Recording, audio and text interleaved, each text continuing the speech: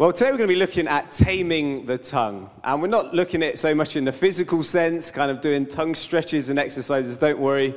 Instead, we're looking at how we speak and the words we say. And the average person spends 1/5 of their life speaking. Obviously, some of you, it's probably a higher amount.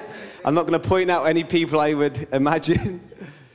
But it's even easier now than ever to speak and to communicate. We've got things like WhatsApp, things like FaceTime or Facebook Messenger or email, whatever it is you like to use. There's so many options. You can instantly, my brother, just before I came here, text me from the other side of America. There's so many ways that we can communicate with one another. And so what we say is becoming even more significant in our lives. And so it's a big part of life, and that's why we want to address it as a church, and it's great that James does that. So we're going to be reading from James chapter 3, if you've got your Bibles with you, and if not, the words will come up on the screen. So James chapter 3, verse 1. Not many of you should become teachers, my brothers, for you know that we who teach will be judged with greater strictness.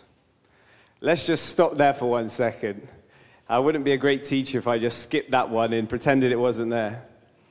What a verse to start on.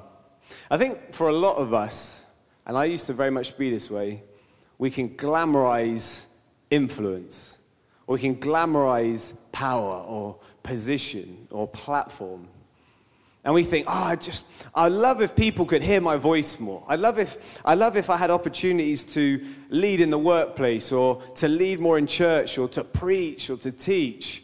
And we think, wouldn't it be amazing if I had that? And I used to be that way. Yet James is trying to say to us, feel the weight that comes with having a voice. See, when you have a larger audience, when you have the platform and the position and the power, with a greater audience comes a greater opportunity, a greater influence, a greater potential for damage. So if you mess up and you've only got a couple people listening to you, maybe you're going to hurt a few. But when you've got that position and platform, the potential for damage is far greater. And sadly, many of us, some of us here today, have been in churches where teachers, because of their life or their teaching, have taken people astray and caused massive damage. And James is saying to us, feel that weight. Take your life seriously, your character seriously, your walk with God seriously. Let's keep reading, verse 2. For we all stumble in many ways. And if anyone does not stumble in what he says, he is a perfect man, also able to bridle his whole body. If we put bits into the mouths of horses so that they obey us, we guide their whole bodies as well. Look at the ships also.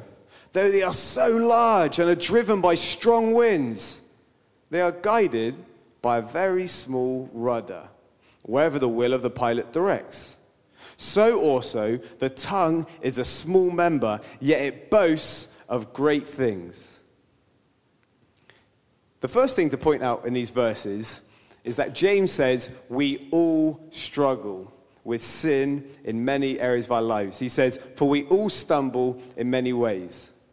And it's key to point out that James says we all. He's not saying, some of us do. He's saying all of us struggle.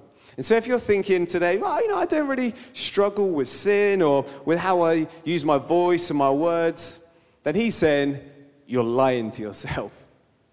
And I also think it's worth pointing out that he says, we all stumble, not you all stumble. He's saying it's important for us to be honest about our own issues. He could have just said, I'm a leader now, I'm writing and influencing huge amounts of people. I've kind of dealt with this. He could say, you all stumble, but he says, no, we all stumble. And he includes himself in it, showing to us that as Christians, we need to be honest and open about our own issues. Second, he moves on to his main message, which is this. Your words are powerful. Your words are powerful. Your words matter. And I think we can downplay the importance of words in our culture. We could say, it wasn't a big thing. It was just a Facebook comment or a text or just a joke. We've been programmed to say, words, are kind of secondary. What's the phrase we say? Sticks and stones will break my bones, but words will never hurt me. And we know, and James is confirming, that is absolute rubbish. Absolute rubbish. We all know that words can hurt us, and all of us have been hurt by words and equally helped by words. The author Edward Bulwer-Lytton once said, "The pen is mightier than the sword." That means our words, whether they're spoken or written or texted or tweeted, all have power and influence. And James is trying to give us all these images. It's almost like, I don't know if you've ever done creative writing at school. It's almost like he's trying all these pictures to just get our minds into the place of realizing how significant our words are. So he starts off with a picture of a horse. And he's like, picture a horse. These big and strong and powerful animals capable of carrying far greater weights than human beings. Yet put a little tiny bit in its mouth and you can control and direct it. Or he says, look at the ships. Look at a massive, mighty, powerful, impressive ship. But a small little rudder can change the whole course of that massive ship. It can direct it in one way or another. It can send it towards the rocks. And what James is trying to impress us with, he's saying some of us have families and jobs, relationships, things that if we don't sort out our tongues, if we don't get under control our words, then we risk shipwrecking our lives. Let's move on. Verse 5b, halfway through the verse. How great a forest is set ablaze by such a small fire. And the tongue is a fire, a world of unrighteousness. The tongue is set among our members, staining the whole body, setting on fire the entire course of life, and set on fire by hell. Again, he's using vivid images to show us just how significant the tongue is. And he's saying, this time, the tongue is a bit like a small fire that can lead to a far greater fire that can lead to huge, huge destruction. One word, one sentence can have massive effects. And it's a bit like, in 2007, there was a huge forest fire in California. And this fire destroyed 21 homes, 22 other buildings, and burnt 38,000 acres of forest. And so this obviously caused huge devastation, and so they did a big investigation into how it happened. They thought, how could so much be destroyed? And they managed to track it back to a small town in northern Los Angeles County. And they managed to track it down even further to one house in this town. And then as they did further investigation, they discovered that the perpetrator of this huge fire, 38,000 acres destroyed, was a 10-year-old boy with a box of matches. One match caused untold damage. And James is saying, your words can do just the same. We see it all the time. I saw it this week on a WhatsApp conversation. Don't know if you're a WhatsApp or Facebook Messenger person and you're in a group thread where everyone, normally it's just like dumb pictures of cats and stuff like that and people texting around things. And I was in a group thread and everyone was just chatting. And then all of a sudden, one person says one sentence and everything kicks off. And people are angry, and people are saying dumb stuff, and people are saying hurtful things they'll never be able to take back. Genuinely, I'm pretty sure there's some relationships that will never be able to be the same because of that one comment. Untold damage. And we see it all the time, whether it's on WhatsApp or on face-to-face. Our words have power. Verse 7. For every kind of beast and bird, of reptile and sea creature can be tamed and has been tamed by mankind, but no human being can tame the tongue. It is a restless evil, full of deadly poison. With it, we bless our Lord and Father, and with it we curse people who are made in the likeness of God. From the same mouth come blessing and cursing. My brothers, these things ought not to be so. Does a spring pour forth from the same opening both fresh and salt water? Can a fig tree, my brothers, bear olives, or a grapevine produce figs? Neither can a salt pond yield fresh water. What this says is your tongue is capable of both blessing and cursing. In Proverbs 8:21, it says, there is life and death in the power of the tongue. Life and death, big words.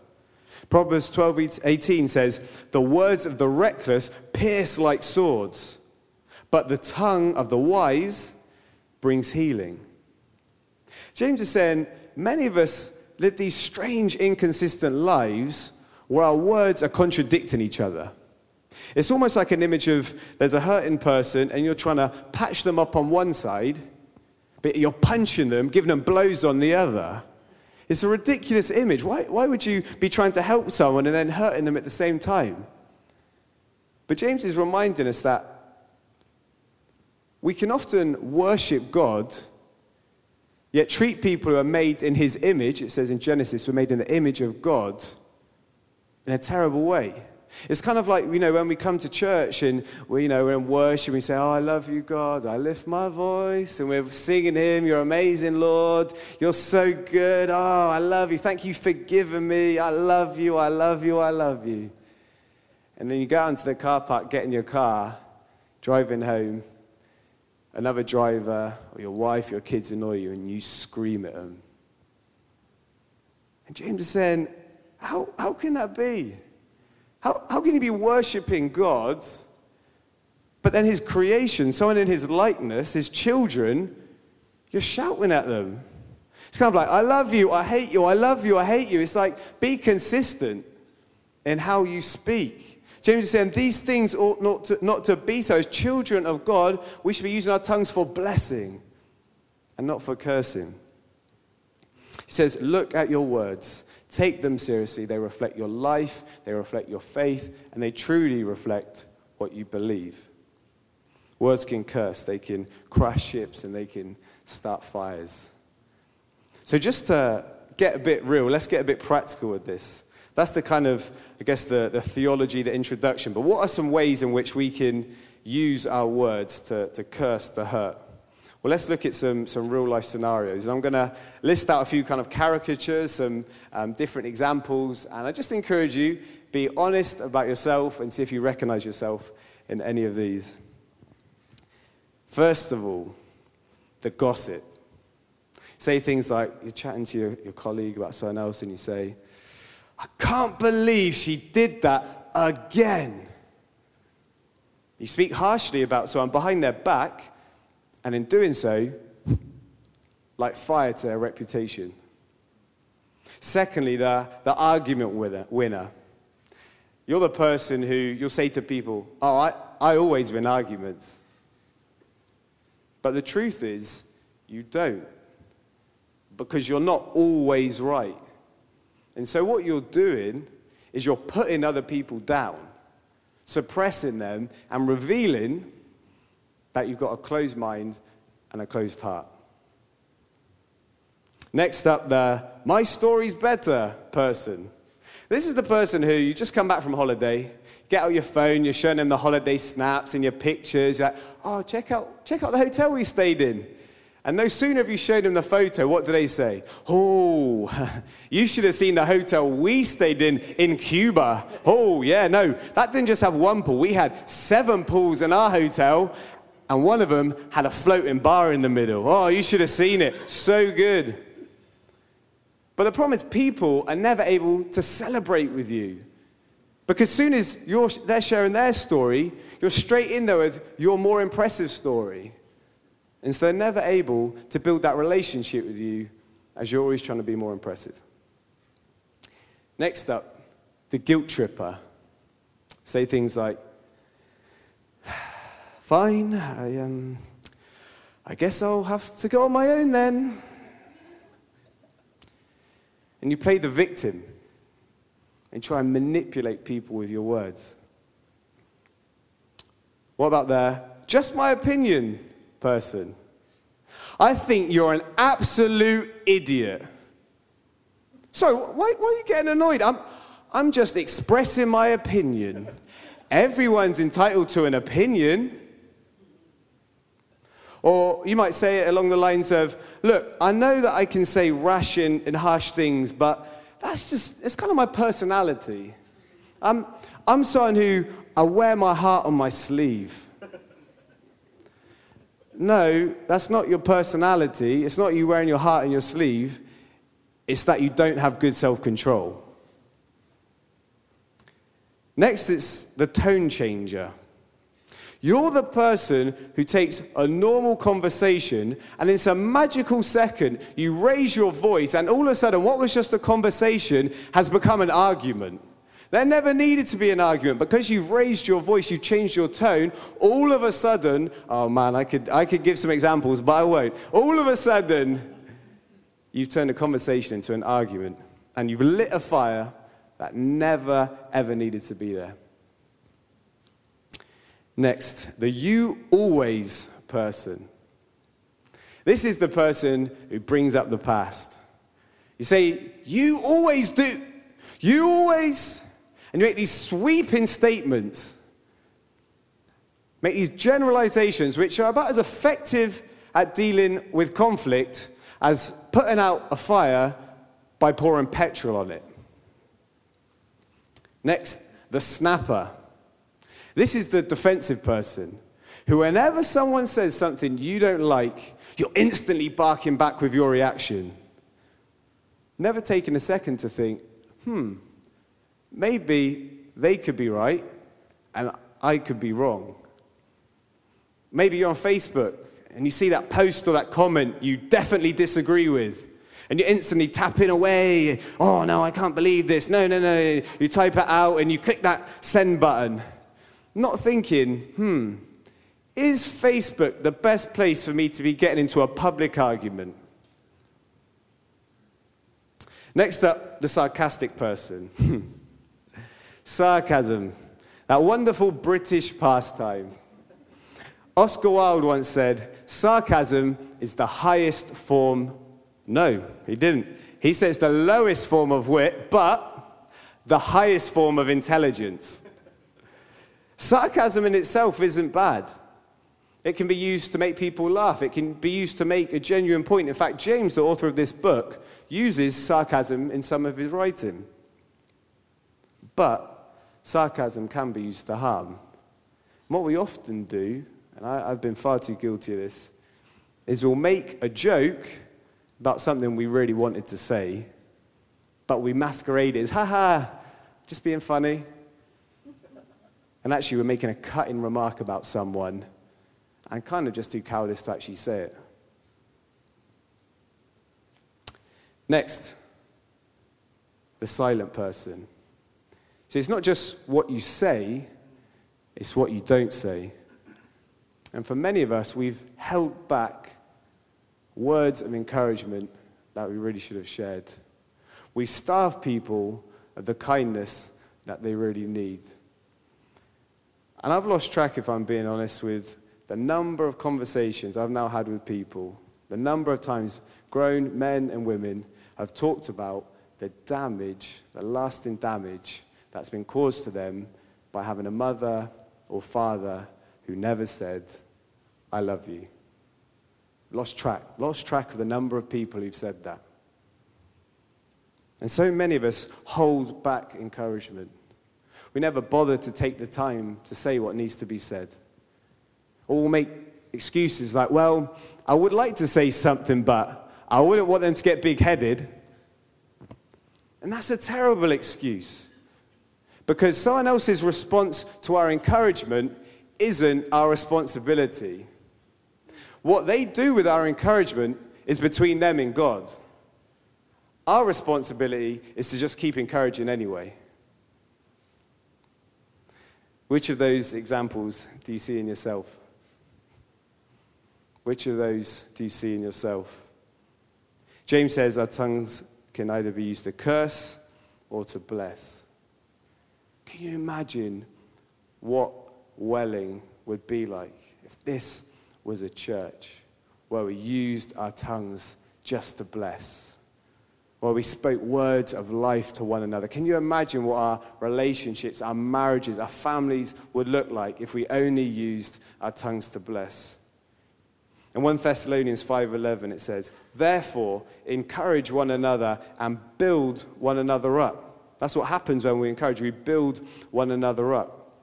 In Romans 12:10 it says, "Outdo one another in showing honor." I love that. Just this notion of it's almost get competitive with it. Like be thinking of how can I best bless that person? How can I best encourage them? What are some ways? I mean, I sent him a text this week. Like maybe I could send him a card or a gift this week. Let me just think of more ways that I can bless and encourage and speak kindness and build people up. Outdo one another in showing honor. What would that culture look like? Well, it'd be a culture that would amaze the world. Jesus says this in John 13:35. "This is how they will know that you are mine, that you love one another." That's how we're going to reach this hurting world.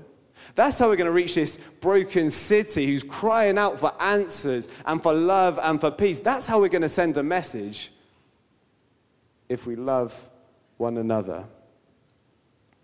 Some of the best moments I've had since joining this church about a year and a half ago were some of the encouraging things that people have said to me, including people in this room. Things like the email that I received, people saying, "Thank you for that event you ran, that was great." Or the card saying, "It's just been great getting to know you since you joined the church."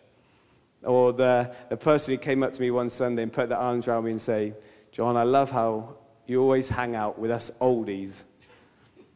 Or the text from someone that says, "I know what's going on in your life at the moment. I know what you're struggling with your loss, and I just want you to know I'm praying for you." Those are the words that build us up. They put steel in your spine. And all of us need those words. See, some of us can kind of put up this, strong facade. I don't really need people to give me those words. Rubbish. We all need encouragement from one another, and probably far more than we realize. When we speak those words of life, it builds relationship. It builds the church. It builds a bond. There's a connection, a closeness that comes when we speak words of life to one another. Let's be a church that encourages. Let's be a church that builds one another up. One of the best ways to bless and encourage? Listen. Listen. Don't speak. James 1:19 says, "Be slow to speak and quick to listen." Wow. Well, very, very powerful idea, but sadly, very, very rare.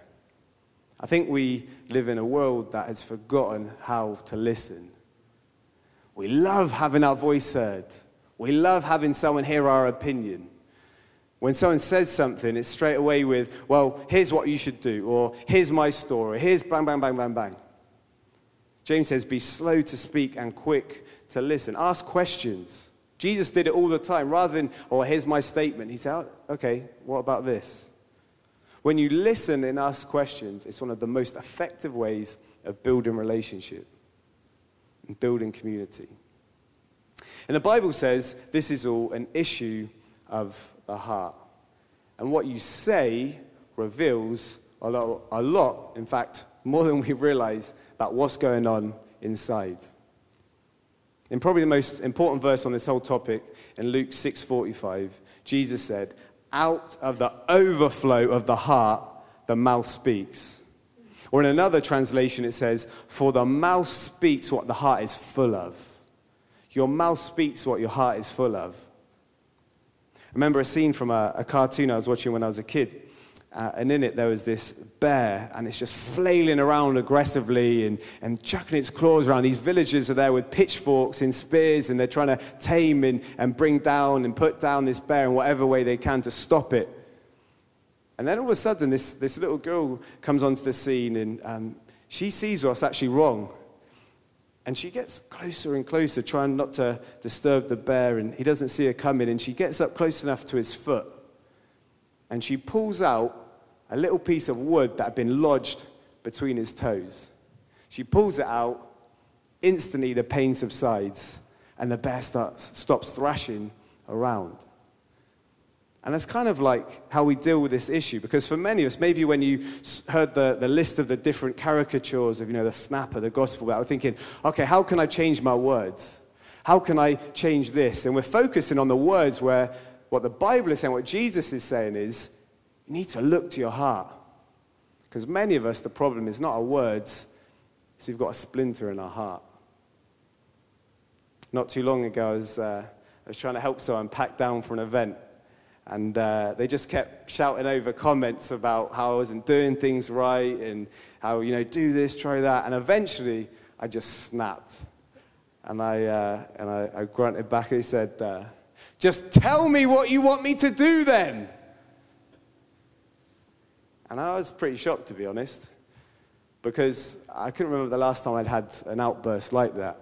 And I apologized. I was really sorry. I apologized to the person.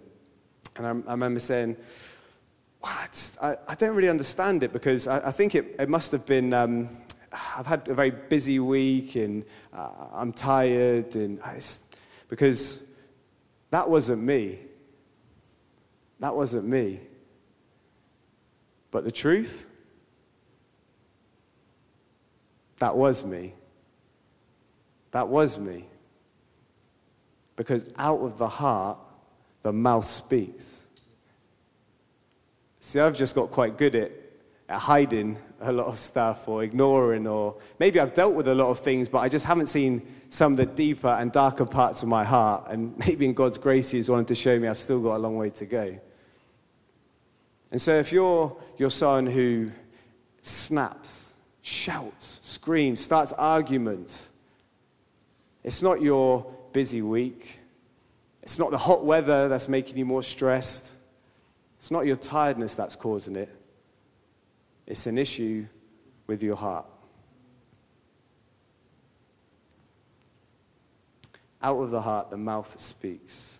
And so, hurt people hurt people.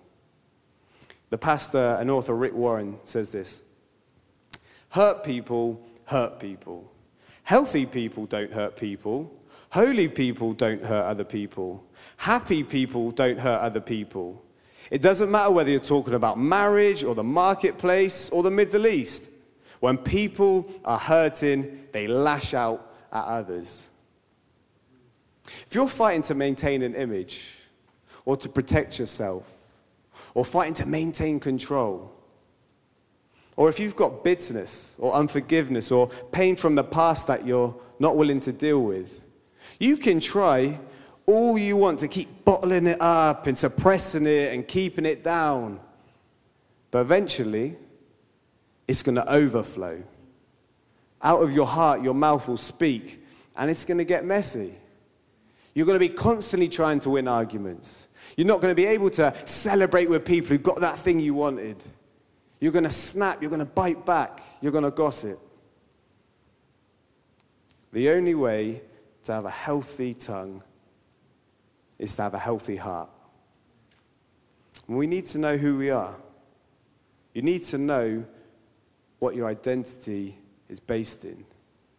See, if your identity is based in your success, or the size of your house, or how good your car is, or your appearance, or your age, or any temporary things, whether it's your intellect or your standing in society, then what you're going to do is you're always going to put yourself in the pecking order somewhere.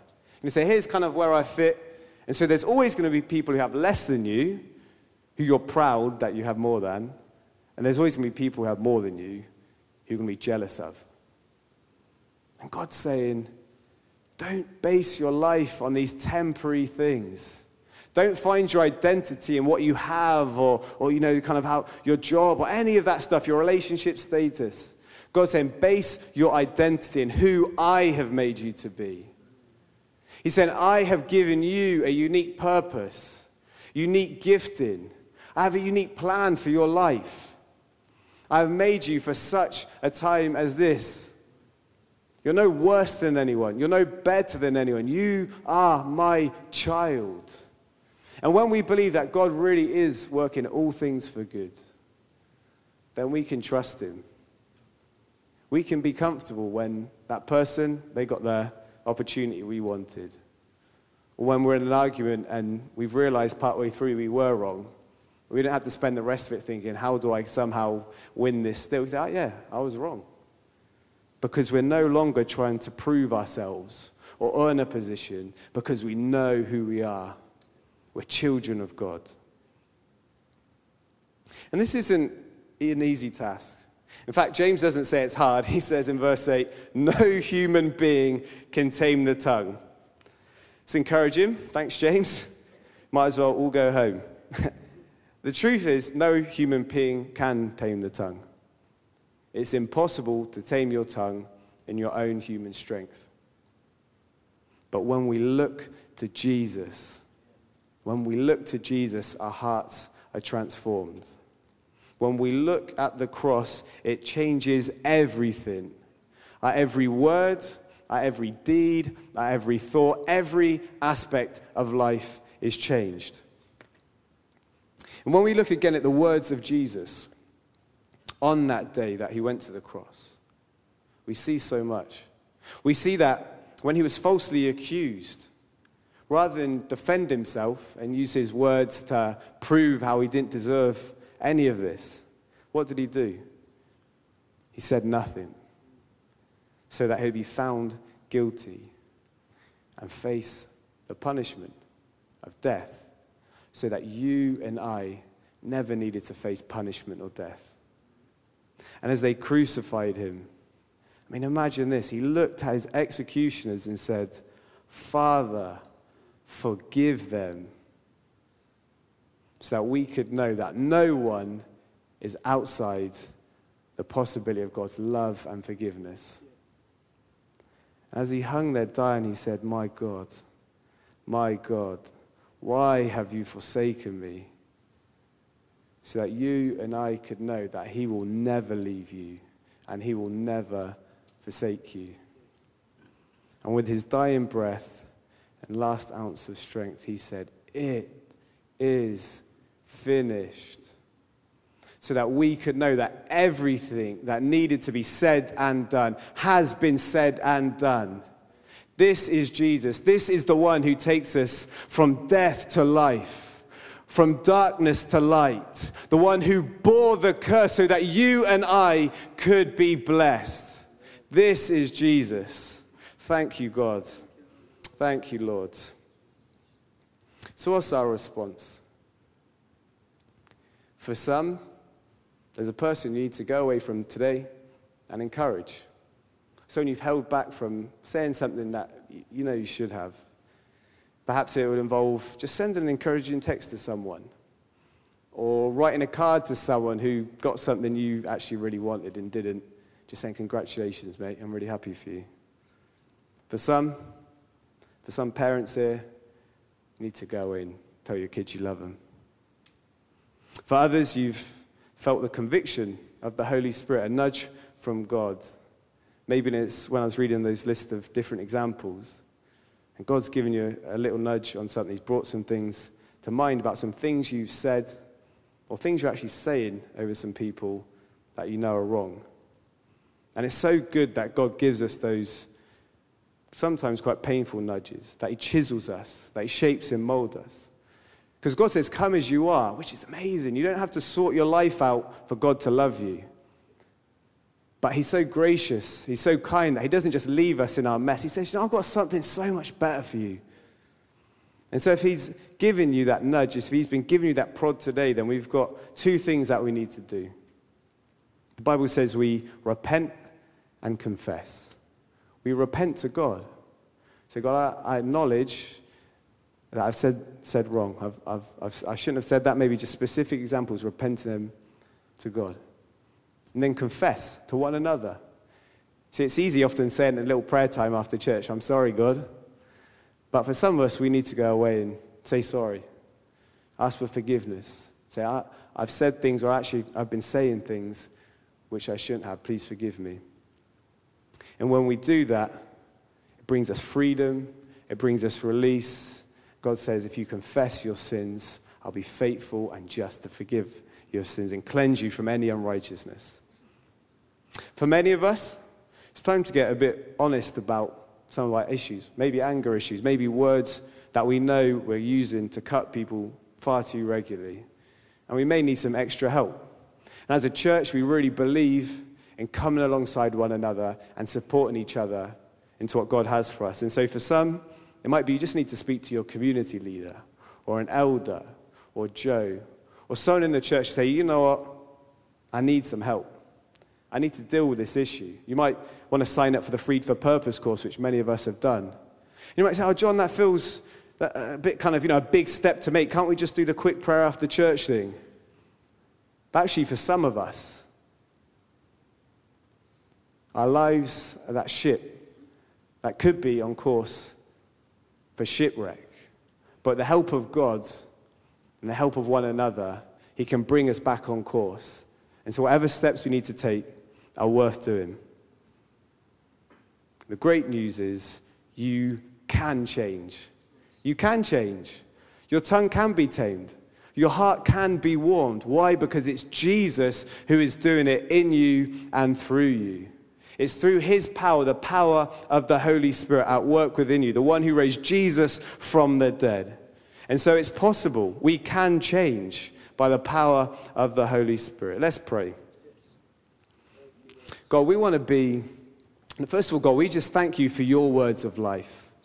God, that you have given us so much, God, that you say, I love you, I forgive you. God, you speak so much truth over us, and we want to be people who show your love, your truth to this hurting world. God, as we reflect on all that's going on in our nation, would we be people who speak words of life, words of love, words of healing, God. And God, where we haven't used our words to bless, God, we just want to say we repent. God, we soberly and somberly come before you now and say we realize our words do have power. They're not meaningless. And we're sorry for the times we haven't used them to bless. In fact, we've used them to curse, Lord. But God, we thank you that you are the forgiver. You're the one who redeems and you make us whole. God, we just ask, would you come and restore relationships? Would you restore wherever there's been brokenness, division, and distance, God? You're the wonderful counselor, God, the Prince of Peace. Thank you, Lord. Jesus, we thank you for all of these things being possible because of your death, your resurrection, and your power at work within us through the Holy Spirit. And we just want to say we love you. We love you, Lord. And we love this family that you've given us, the church. Thank you, Lord. Help us to love one another. In Jesus' name, amen. Amen.